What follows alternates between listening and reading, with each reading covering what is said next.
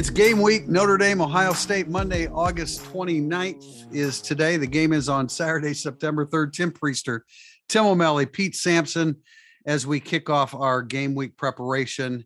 Notre Dame named captains over the weekend. I guess it was Friday when they named captains. And then we had an opportunity to speak with Tommy Rees and Al Golden on Saturday, and we just came back from Marcus Freeman's press conference inside Notre Dame Stadium. Guys, let's start with the naming of captains.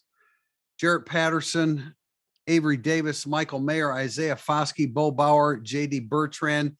No, I don't think anything's shocking there because Bertrand and Bauer are leaders of a very leadership-filled linebacker core. I had been saying Jack Kaiser, but I mean, certainly Bo Bauer and J.D. Bertrand are worthy of being part of the 6-captain group that will represent the 2022 team. Yeah, Bo Bauer. I mean, I would have been surprised if Bauer wasn't. Kaiser and Bertrand, I think I would have guessed Kaiser over Bertrand. But other than that, these are the guys you would expect.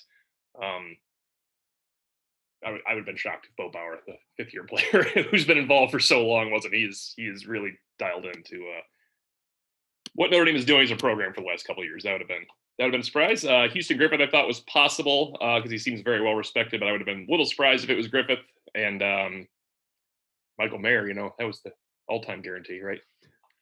Yeah, Mayer, too good. Mayer definitely fell in the too good not to be a captain Jalen Smith category of leaders. I think we talked about it last week. My hunch would have been Kaiser over Bertrand, but then next year Kaiser and Bertrand would be stone cold captains, and they still will be. It's Bertrand this year, and certainly would be Kaiser next year, I would think. The tradition continues of not just multiple captains, but lots and lots of captains. I don't think it's going away. Yeah. It's not. It's not. And I don't think there's anything wrong with that. Those are saying it should be one or two. Why? That was, I wrote a story this morning. Traditionally, it was one captain. Then traditionally it was two captains. Look, it is what it is. And the one thing about the current state of the Notre Dame football program is there are many worthy captains of this football team. And so, Kaiser could have been included in that, but the 6 that were chosen, Jason Adamilola, there are some others, Michael Vincent, in a different year and a different time when Notre Dame is playing a different level of football, he might be a captain as well. We just met with Marcus Freeman. The depth chart is out. Let's talk about the depth chart a little bit. Now, is there anything surprising there? Maybe some oars that are tied into some names. Tim, go ahead. You're the depth chart guru here. Yeah, I guess after talking to Pete and some other people, I guess I'm not overly shocked by the Joseph or Henderson thing, but I'm surprised by it. Brown and Griffith was an absolute guarantee that was going to happen.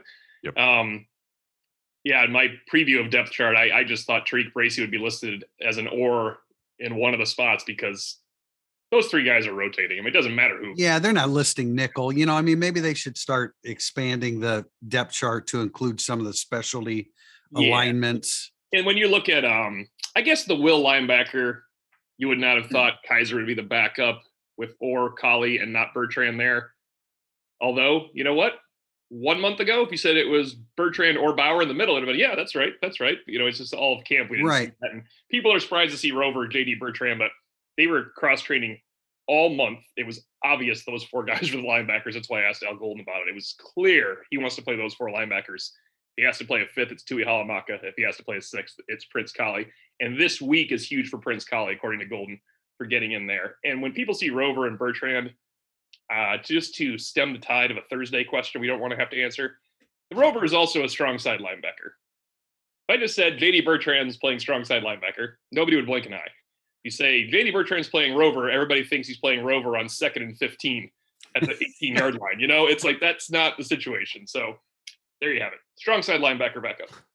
I would still put quite a bit of money that your starters will be Bauer in the middle, Bertrand at will, and Kaiser at Rover on Saturday night. Yeah, I agree. With Leofau rotating in. I mean, it's worth noting Jarrett Patterson is on there. Marcus Freeman still said he was questionable and will just resume practicing this week. So he's definitely sat for a while. And I think it's probably another personnel. Maybe they should change it. point with the receivers. Like, I don't know if you would put Styles, Thomas, and Lindsey all out there at the same time. Maybe you would, but if one of them has to play like kind of more of a slot position. But I love Styles. I understand why Thomas is listed as a starter. I just think like if you had to go for a true slot receiver, I'm not sure that he would be the choice. Yeah, I think he's the boundary receiver. They want a bigger receiver out there, and so that's why they list him that way. As far as the linebackers, yeah, I mean, as Tim said, I mean, it was they cross-trained the entire preseason just for this, situation that they're going into as the season begins. So I think that's all good. I wouldn't read. There is a tendency to always read too much into a depth chart put out, especially one, not the one that you put out, Tim O'Malley, but the one that Notre Dame puts out, because, there are some reservations in some instances to list some guys here or there. And I think too much is read into them many times, but and I'm not saying my depth chart is in any way better than Notre Dame's for what's going to happen, but it is a wide receiver. Go to my depth chart, and I just listed the 8 wide receivers in a row, how many snaps I thought they would get by comparison. I absolutely guarantee you Tobias Merriweather gets more snaps than a ailing Deion Colzie. Well, there's no doubt about that. I mean, he's clearly in the mix.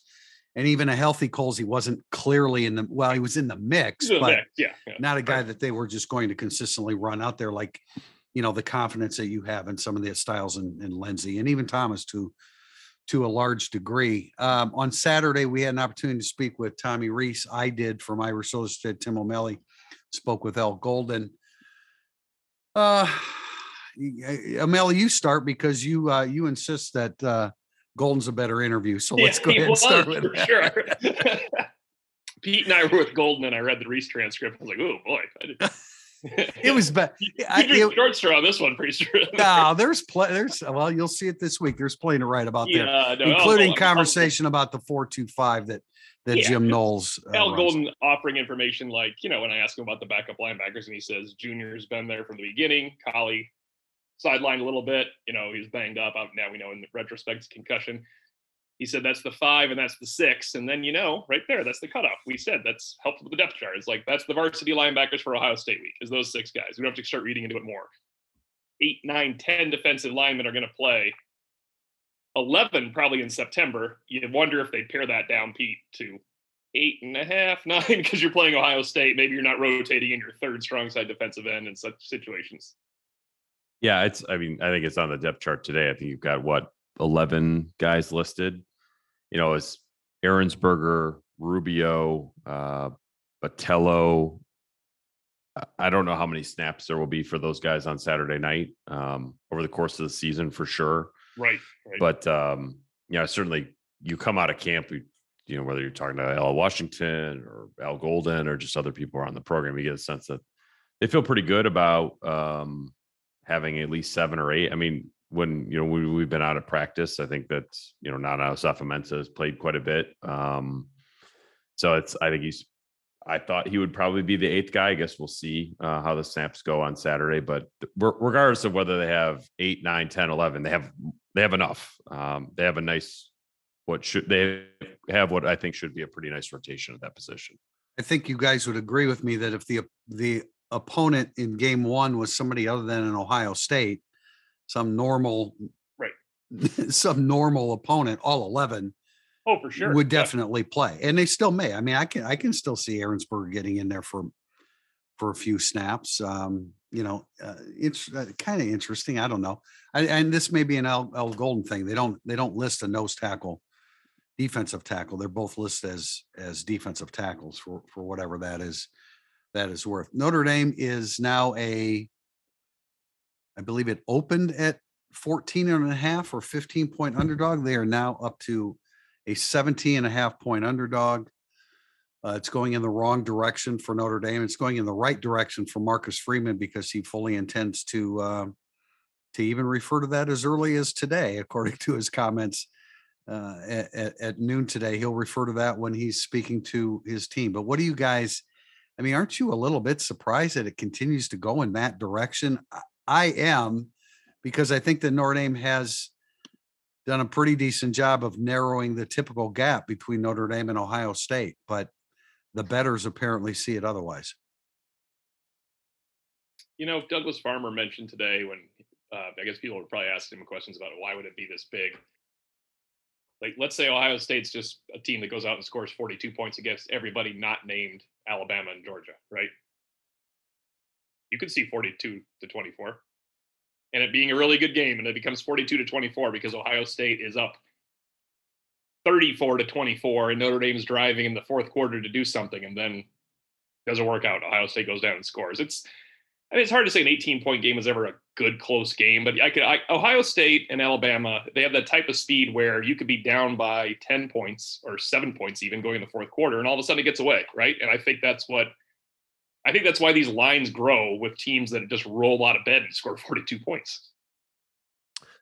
It has to be sobering that this line is more lopsided than Notre Dame Toledo last year.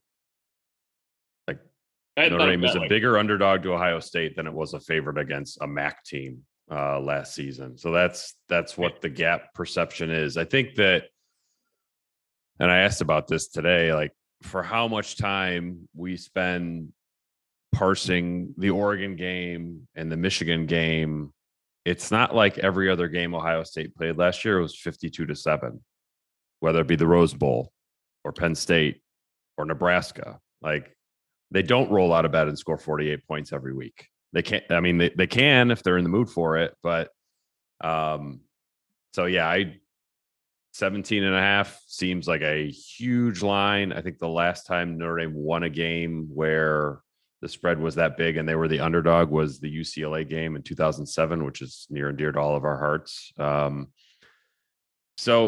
I get it. This is a math question, not a bias question or anything like that. Just that's where the money's going. Casinos want to make the money. So the line is what it is. I would be surprised, and maybe more than surprised, if Ohio State scored 42 points against Notre Dame in the 2022 opener. I don't think they will either. I'm explaining, we're asking people to explain why it can be a 17.5 point spread between Notre Dame and Ohio State. It's because people expect Ohio State to score 42 points. They don't expect them to score 31-10. I mean, that's right. Yeah, I understand where you're coming from. Maybe it's more a reflection of it's more of a reflection perhaps of what the bettors think Notre Dame is going to score offensively. 30, what are they thinking? 37-17, 42-21, that Notre Dame can't score like that. And that wouldn't, now that wouldn't shock me, because this is an offense that's in transition, starting at the quarterback position. I expect Tyler Buchner to do a lot of good things on Saturday, but how many can he do over the course of 60 minutes? And then with the ever-present Ohio State offense coming back onto the field, if they get on a little bit of a roll, it could be concerning. But I still think that line's going in the wrong direction. And you mean from an accuracy standpoint? From an accuracy standpoint, I think it's going in the wrong direction. What would surprise you guys more? Ohio State scores 42 or Notre Dame scores 13? 13's low. Yeah, 13's pretty darn low, man. That's one touchdown. I think 42. If you said 35, I'd have a problem with it. So 42, Ohio State scoring 42 would be more surprising to you than Notre Dame only scoring 13. Yeah, I think against Ohio State's defense with the first-time coordinator in a game where they don't know what they're going to see from Notre Dame's offense, I would be surprised by that. Everybody says, like a first-time coordinator says, they want to simplify it. And I think Jim Knowles is saying something similar, or the Ohio State insiders are saying something similar to that. And then invariably, no matter how much of there's always a transitional period with a coach. I mean, he says things, he demands things in different ways. He wants things done differently. There's always a bit of a transition there. And that's true of Notre Dame as well with Al Golden, even with Marcus Freeman as the head coach and working in, hand in hand with his his coordinator. I don't know, man. This is, you've got the first time starting quarterback. You've really got a first time head coach for Notre Dame going into a real hostile territory. In years past, when Notre Dame's played Alabama and Notre Dame played Clemson in the postseason, we all predicted Notre Dame to lose decisively. I'm not looking at this game that way right now. This segment of Irish Illustrated was brought to you by Circa Resort and Casino in Las Vegas, located on Freeman Street in historic downtown Vegas. Circa is the home of the world's largest sports book, where you can watch up to 19 games at once. Want to be outside? No problem. There's no better place to take in all the college football and NFL action than Stadium Swim. 6 pools on 3 levels and a 40-foot tall high-def screen to watch all the action. Irish fans, when you come to town for the Notre Dame BYU game, Circa is the place for you. For reservations and more information, go to circalasvegas.com. Segment 2 coming up, burning up the boards. This is Mike Brown, former Notre Dame Leprechaun, here to share the Leprechauns Game Day at Notre Dame, an officially licensed children's book that celebrates the magic of a football Saturday at Notre Dame. Follow me on an adventure from Step Off Under the Golden Dome to ND Stadium with this perfect gift for Fighting Irish fans. Visit www.lepgameday.com and enter Irish to get your author-signed copy today. Go Irish! Here's another Irish tale presented by Do Dublin Tours. Visit dodublin.ie to book your tour today. There was a period of time in the 19th century in Ireland known as the Golden Era. At its peak, Irish whiskey accounted for 60% of the whiskey sold all over the world. Irish whiskey sales sadly declined for a number of reasons. The introduction of mass production in other countries, using more advanced technologies that the Irish were reluctant to use, along with the War of Independence and Prohibition in the US. The Irish were reluctant to speed up the process, opting for quality over quantity. As a result, the last distillery in Dublin closed in 1976. If you'd like to know more, Do Dublin with Do Dublin Tours. Burning Up the Boards is brought to you by Game Day Your Way. Notre Dame football fans, make your trip to South Bend easy this fall with the help of Game Day Your Way. Services include tailgates, transportation, tickets, and more, making Game Day Your Way your one-stop shop for Notre Dame football weekend. Learn more at GameDayYourWay.com and use promo code IRISH, POD22, and save 10% on your tailgate package. Segment 2, Burning Up the Boards. We begin with a question from Jim Junecko, and it's pretty important. Will Jarrett Patterson be ready and effective?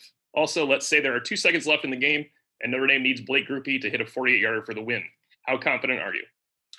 We expect Jarrett Patterson to give it a go once they go contact this week, or it'll be light contact on Tuesday or Wednesday.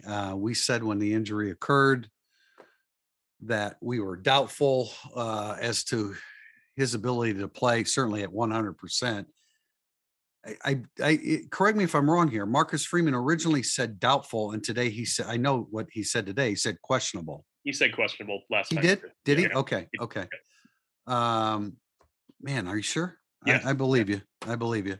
But so he's listed as questionable. I think he'll give it a shot in practice, and they'll go from there. I've never been confident that he was going to play and or he was going to be able to play near 100%.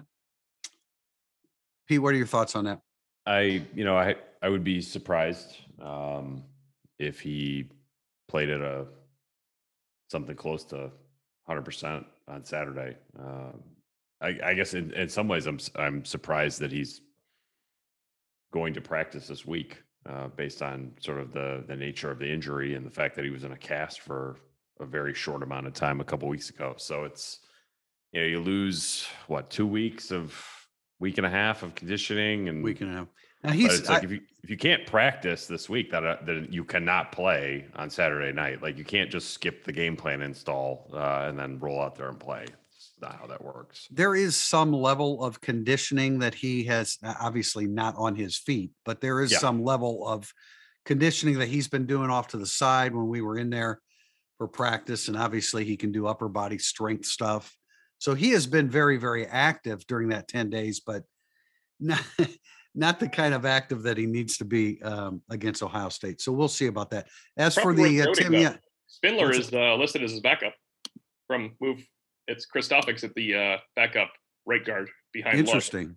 First one I've seen. I mean, I'm sure Spindler played plenty of left guard in camp, but he played right guard in the last viewings we saw. That's the only way we can say it. I mean, it was Kristofik at left guard and Spindler at backup right guard in the last couple games. But I mean, I think it's relevant that he's listed there because, I mean, Kristofik was replaced by Carell, right? That's how you look at it. He wasn't replaced by Patterson. He was replaced by Carell. So True. Yeah. I guess we'll have to dig onto that one a little bit. As far as Groupie hitting a 48-yarder, I think our attitude is a little bit different than it once was, seeing that he's a hot kicker. We went out there the other day and he banged 4 in a row. And then we listed, we didn't follow up on this, or maybe I did somewhere. It wasn't Josh Bryan with the second kicks. It was Zach Yoakum, who is a walk-on and has done a really good job. If you look at the depth chart, he is listed as the number 2 kicker. But as far as your confidence in Blake Groupie, I mean, I still have my doubts about him kicking a 48-yarder with 2 seconds to go in Ohio Stadium. But I think that he has raised the confidence level of pretty much everybody that's been around in the last week or so. Yeah, it's probably similar to if you had asked at the beginning of camp last year, what's your confidence in Jonathan Dorn nailing a 50-yard walk-off field goal at Florida State? You'd be like, heck no. And then camp goes on, and you're like, okay, I feel a little bit better about it. But when the moment happens, I don't think confidence would be the right word. Is be like, I'm only confident that he can make it. That's different than I'm confident that he will make it. That's a good way of putting it. And I think that, like I've been saying all along, I just went to the Notre Dame Club Milwaukee and said, don't expect a 50-yard field goal this year. But I mean, it's got to be the right situation, probably more so inside Notre Dame Stadium than somewhere else. But I think that he's clearly, Blake Groupie has raised hopes a little bit here in the last week to 10 days. I bet your team would be pretty cool with him attempting a 48-yard field goal to win or tie that game. Yeah, no kidding. We've been saying that for like 9 months. I'm confident in a lot of things if he's out there attempting a game-winning 48-yard field goal, whether it goes in or not. Yeah, good point. Question from Rocket Mania 28. How much of a disadvantage does Notre Dame's secondary have versus Ohio State's wideouts after practicing versus a very limited wide receiver depth chart most of fall camp? It's relevant. It's why when we say iron sharpens iron and the offensive line, the defensive line make each other so much better, there's like a couple wide receivers that try to make all the corners and safeties better. And that's the reality of the situation. But going against Lorenzo Styles all the time and Braden Lenzy's speed and Tobias Merriweather's leaping ability, that it wasn't a whole bunch of walk-ons they were going against, right? It was just tough for reps. It was tough to have consistent quality challenging reps for Notre Dame's 5 corners that are on the varsity right now and 4 safeties. When Notre Dame only rolled out 4 scholarship receivers at times or 5 scholarship receivers at times. I disagree. I think it's really overrated because if iron sharpens iron, Ohio State secondary would have been incredible, like the best in the country last year, and instead they fired their defensive coordinator. So, but Notre Dame says iron sharpens iron. Okay. Well, Notre Dame says that. Thank you. But I don't think it's that big of a deal. And when I read this question, I was like, man, this guy really wants to blame Del Alexander for something, just to like kind of keep that discussion point going. I don't think you can completely discount it because competition, I mean, that's why you compete in practice. So I think you lose a little something there, certainly. But yeah, I mean, look, most teams have a disadvantage going against Ohio State's wideouts, regardless who you practiced against. So it's going to be a challenge. But I think Notre Dame's secondary is about as ready as they've been for a few years in terms of just talent and depth and experience back there. When you add all of it together, and then some young guys that you feel really, really good about. But we'll see because they're facing an extremely accurate quarterback. Question from Produce 7. There have been mixed reviews about Tyler Buchner's performance in practice, but the consensus seems to be that he's improved since last year. What is the biggest area in which you've observed his improvement? Keep in mind the question. What is the biggest area in which you've observed his improvement? Accuracy for me. I mean, I felt like so much when we would watch him last year, I felt like sometimes he'd be aiming the ball. now I see him go out and throw it on target. So that's an improvement. That's the biggest improvement that I've seen from last year to this year. Yeah, certainly not running, because he was already very impressive as a runner. You ended blue and gold game thinking that kid's getting 10 rushing touchdowns, regardless of how the season goes. So really nothing I could see in camp to make me think he improved as a runner. He's a very underrated one. Maybe confidence could be something. I think that'll always be something. Last year that I thought when Tyler Buchner went in the game, he had to be in a special situation. So maybe it was their confidence in him and his confidence in himself that he had to be in a particular situation to enter the game. I think when you're a starting quarterback from the last 3 weeks of camp, I guess it's not fair, we didn't see the last 3 weeks of camp, but from the beginning of it where you're in a competition, I just found him to be like a guy that seemed like they had command of things, even though it was 11 on 11, no huddle with out tackling to the ground. That was when we kind of saw him out there kind of running the operation. Pete, the accuracy that you've observed in what was the setting? Was it live? Was it in red zone? Yeah, it was live. It was the second practice we watched. The 7-on-7 when they were having trouble completing a pass? No, he hit Lindsey on a slant over the middle, and then hit Mayer in the flat to convert a third down. Like it just like the ball came out and went where it was supposed to go. And I think last year I didn't see a lot of conviction in his throws last year. I just felt like when he let it go, he was hoping it was going to go to the right spot. Now I feel like there's much more like, okay, I know where the ball needs to go. I know how to get it there. Yeah. And I think, Tim, you talk confidence, and I don't think you were talking about observing his confidence per se, but right. But I'm pretty confident. I'm pretty confident that when people say that, including Tommy Reese, that his confidence has increased since he was named the starter. Yeah. I buy that. Now I just, as far as observation of greater accuracy, I can't make that claim because Pete, you're referring to three passes in one series. And I can't say that I've observed a sharp increase in accuracy, but hopefully you're correct and I'm wrong. And then we will see what happens at Ohio State. Irish Kid 23. How do you predict the Ohio State defense will defend Notre Dame, stack the box, and stop the Notre Dame running game and make Tyler Buchner prove he can be an efficient passer, or just play traditional defense? Well, these two propositions are on like opposite ends of the spectrum. So it's going to be somewhere in the middle of that. Certainly. Yeah. I don't think, sure, if you're Ohio State, I don't think they're going to stack the box per se, but I think they go into it thinking, yeah, we're going to gear up to stop the run a little bit more and make Tyler Buchner prove that he can beat us with his arm.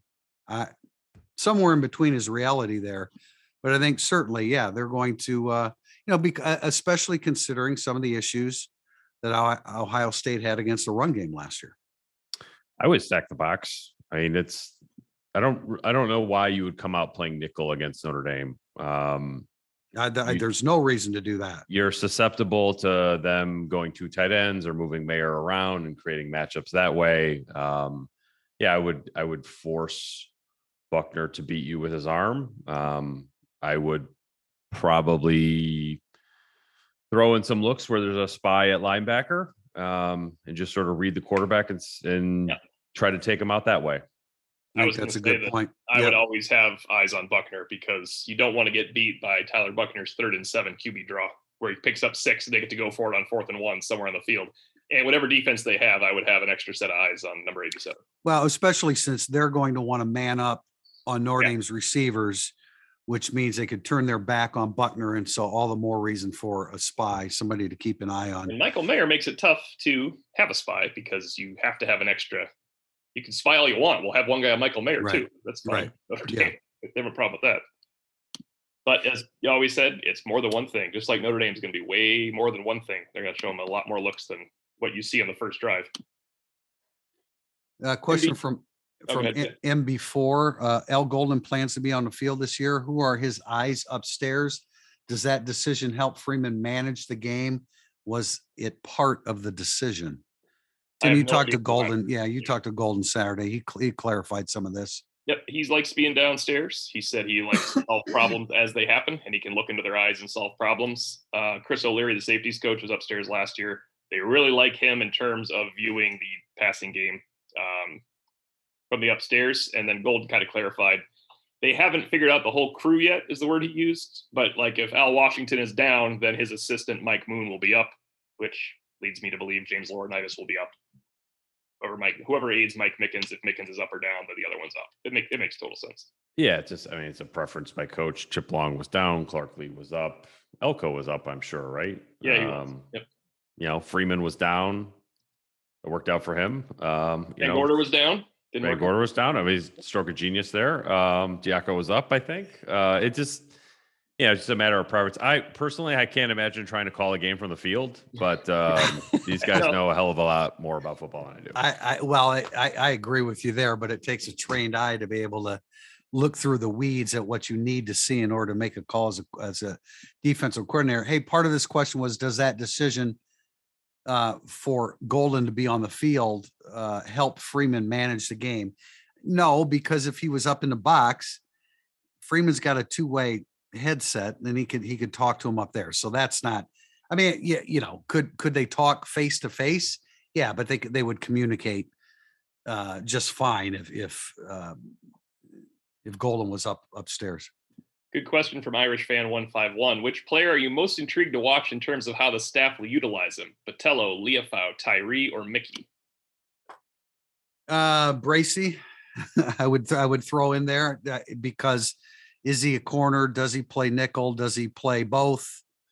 The coaches like to talk about how he's played nickel, safety, and corner in the same game against Virginia Tech. Botello, although frankly, I don't know where they are. I don't know where he is in terms of his contributions when you're behind Isaiah Foskey and Justin Adamilola.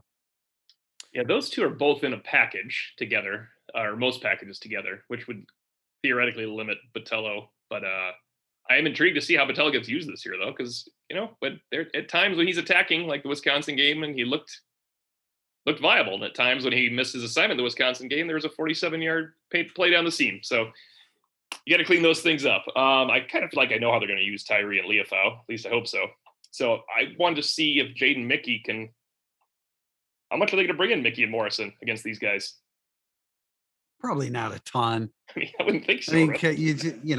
If you have the luxury to do it, but I'm not sure how you're going to create the luxury to do that. Look, they're both sharp, but you got to be really careful going into a situation like this. I'd say, I am intrigued how they would use Leofau or Tyree because, Leofau's hasn't really done much in camp, but he would have been the guy on this podcast last year before he got hurt. They'd be like, who are you most interested to see have a breakout season? And then Tyree, it's not just how you use Tyree as a running back. It's like, do you use Tyree and Estime together? Do you put Tyree in the slot? Do you motion Tyree out of the backfield? All that is really interesting to me. I think that's all guaranteed almost for Tyree. Yeah, definitely. Yeah, but I would like to see it. You want to see all the ways it happens, huh? Well, and how much do they use Logan Diggs? Just how comfortable is he with that shoulder? Estime, I still think that he gets his a fair amount of touches, just because he's a different back than the other two, and a guy that has had. I mean, you guys have heard he's had a really good camp, so I'm definitely interested to see that. And then, I guess the rotation at safety, I have a hard time believing that it's Brandon Joseph or Ramon Henderson. Maybe it's just though. I love Henderson's skill set. 85 snaps. It's probably Brandon Joseph for 70 snaps or Ramon Henderson for those 15 snaps, right? I mean, if he's running deep and covering people, you gotta, if they actually trust him, and maybe really it's those other three guys opposite Joseph, but I don't know if he's playing 85 snaps. Question from Irish from A2. If Notre Dame wins in Columbus, the story of the game will be?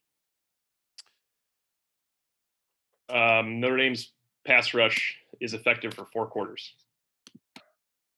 I mean, is it too boring? Actually, Notre Dame's defensive line pass rush is effective for 4 quarters. It can't just be the pass rush because you can't compromise yourself on the back end the whole time. I mean, it's like, is it too boring to say like Notre Dame was +3 in turnovers? If it's like, if we're writing about a player, aside from whoever created those 3 turnovers, I mean, it'd be like an Audric Estime story because he had 18 carries for 127 yards and 2 touchdowns, which is a huge ask for somebody who has not really done anything since he's been at Notre Dame, even though he's had a very good camp. But I think it's going to have to be something ball control, something that would inflate the number of rushing attempts Notre Dame had. And I don't think Tyler Buchner running for his life is going to cut it. You're going to need something from those backs.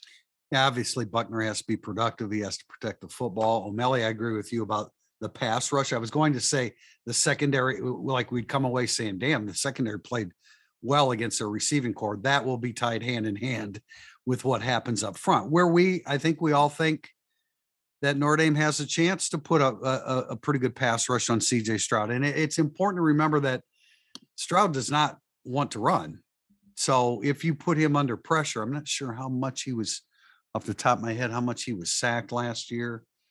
But I think at any success Notre Dame has defending the pass will start with Foskey and the guys coming off the edge and the guys on the interior winning the battle there and freeing up those outside guys. Yeah, I totally agree with Pete on the Estime thing, but I really think you have to find a way where, Pete, would you say they don't roll out of bed and get 42? You got to find a way they don't roll out of bed and get more than 31. Can that be because Jason Adamiola and Riley Mills are every bit as disruptive as Isaiah Foskey is in this game if Foskey's double teamed? Is no layups. Yeah. Can't give up layups. ND 10-12. What do you think Tommy Rees's initial game plan will be for Ohio State? A heavy dose of trying to play bully ball with 2 tight end sets or go over the top with 5 wideouts? Again, 5 wideouts. Again, those are extremes. There's, clearly Notre Dame and, Marcus Freeman flat out said establishing the running game today. I mean, you somewhere in between lies reality though, because there's too much in Tommy Rees's playbook. Yeah, if Notre Dame can line up and run, well, they'll keep lining up and running the football, I guess. But I think we talked about this the other day that, slow the clock down and don't run the ball and because your running game might get stuffed and all that stuff has to be in the rearview mirror for Notre Dame now. So I don't think there's an extreme one way or another here offensively, but clearly you want to be able to, you're going to test that defensive line. If you run it, you're going to run it a little bit more. And the best way to have success throwing the football is the running backs having success and Tyler Buchner scrambling and doing some things off the read option and stuff like that. And remember, the 12 package and 2 running backs does not mean you have to run the ball. You can definitely pass out of the 12 package to your wide receivers into Michael Mayer. Yeah, that's what maybe that would be a deeper cut story of the game. Yeah. If Notre Dame wins, it's because they were incredibly efficient in 12 personnel. That has to happen. And that doesn't need to be, like you said, running the ball. Which I think that they can be. I think efficient they can in be. 12 personnel? Yes. Yeah, totally. I do. Question from Pin and Poll. What is more likely? Notre Dame's offensive line gets the best of Ohio State's defensive line, or Notre Dame's defensive line gets the better of Ohio State's offensive line? I mean, I think the latter. I know that I guess the issue here is you can get the better of their offense. The defensive line can get the better of Ohio State's offensive line, but CJ Stroud could still hit somebody for 27 yards. That's exactly right. Yeah. If you're breaking it down, though, and you say, did the defensive line get a push? Did they hold their own? Did they set the edge? I think they will do that, but it's everything else that happens.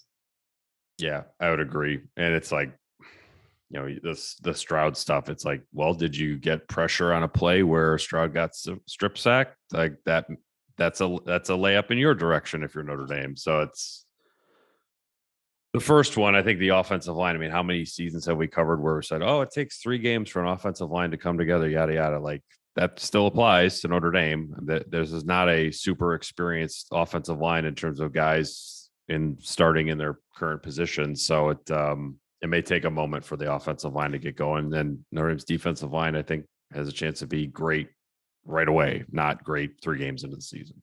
I agree with pretty much everything you guys said. And I think the gap might be, well, it'd be closer if Patterson was healthy, but that throws a wrench into things as well. But Notre Dame's defensive line against Ohio State's offensive line, I think they can make some inroads there, especially with the depth that they can run out there.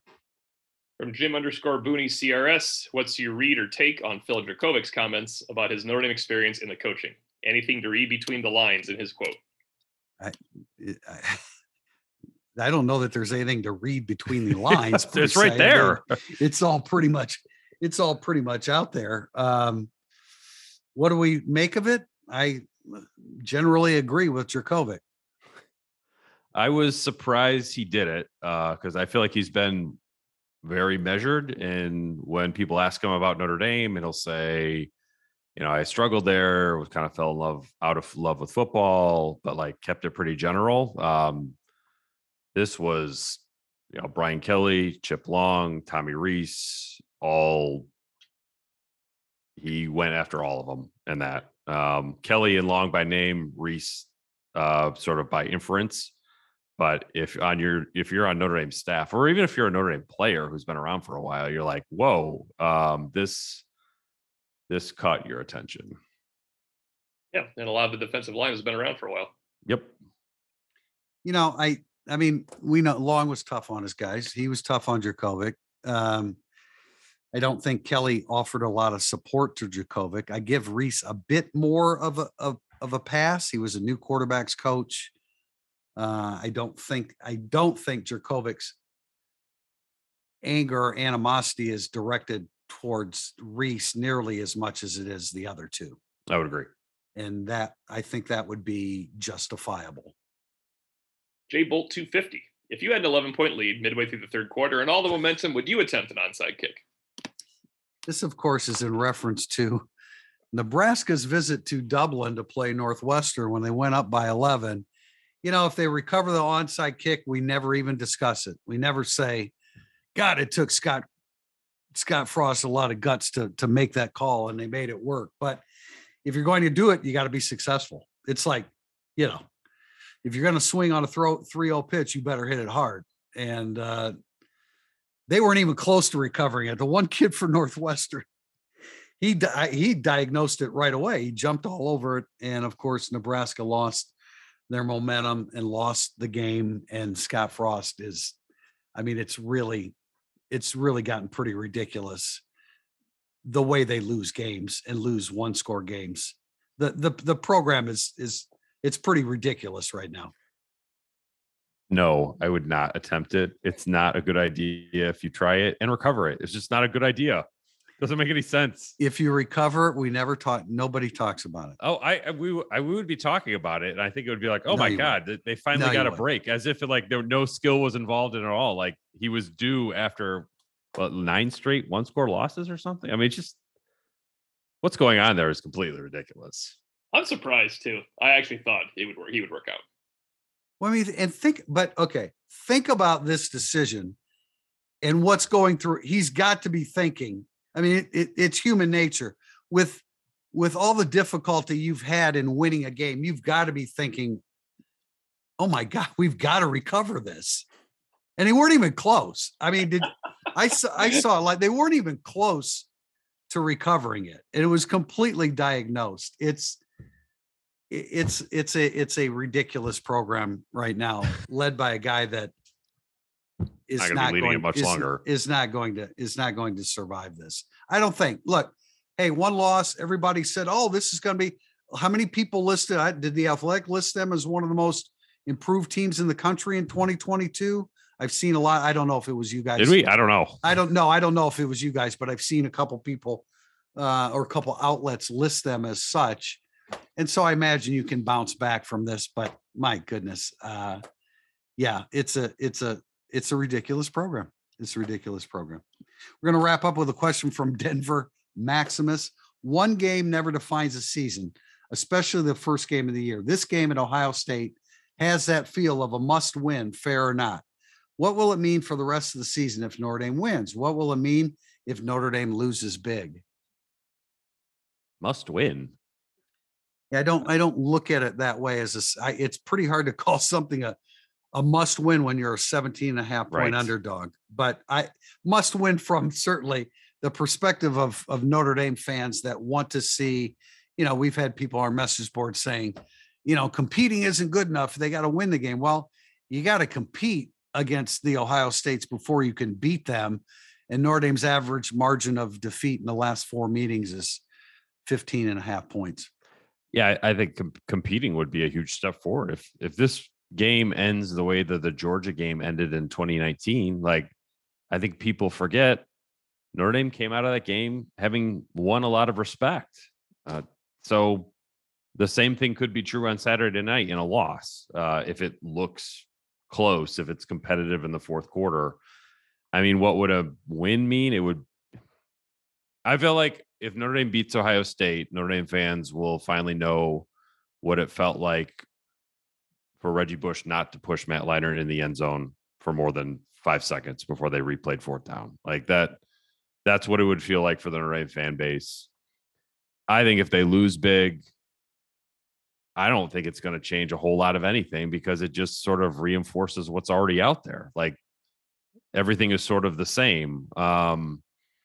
It will sort of set the tone where Marcus Freeman needs to take the program in recruiting more than it may set the tone for where he needs to take the program in terms of game day management. Yeah, it'd be a giant thud to lose big, though, after 8 months. I get the point of this question because one game never defines a season. This has defined 9 months of Notre Dame football, this game. It's just a unique situation to open up at number 2 Ohio State. Even after I have Marcus Freeman be an ex-Ohio State player, that's like the least of the stories now. I think it comes back. It's more of a story that Marcus Freeman lost his other game that he has the full pass for, right? that becomes a thing if you lose by 24 points to Ohio State. Then he's 0-2 with a blown game and a no-show. So, I mean, a win doesn't define the season because he's still got to go beat BYU, Clemson, and USC and avoid an upset. But a win, pretty defining thing. If they go 11-1 and they beat Ohio State, that defines the season at the end of the year. That is the season defining moment. Yeah, it's a fresh program with Marcus Freeman. So even if it's a decisive loss, I understand on the outside what the perspective is, but on the inside, there's a lot of good things happening, and the team will just pick up the pieces and get back at it again. It's not going to destroy the season. I thought it was interesting or kind of funny that, here's Marcus Freeman going into this hugely significant game. And he was asked today about what his emotions will be, going back into Ohio Stadium and that, the Ohio State connection. And, as a coach, I mean, I'm sure it will occur to him briefly, but he's got so much more to be thinking about, worrying about other than his emotions about coming back into Ohio Stadium. But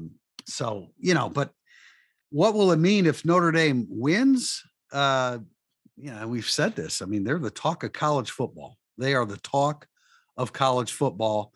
And then people will prematurely say, although I can understand why you'd say it, Notre Dame's back. They're big time once again.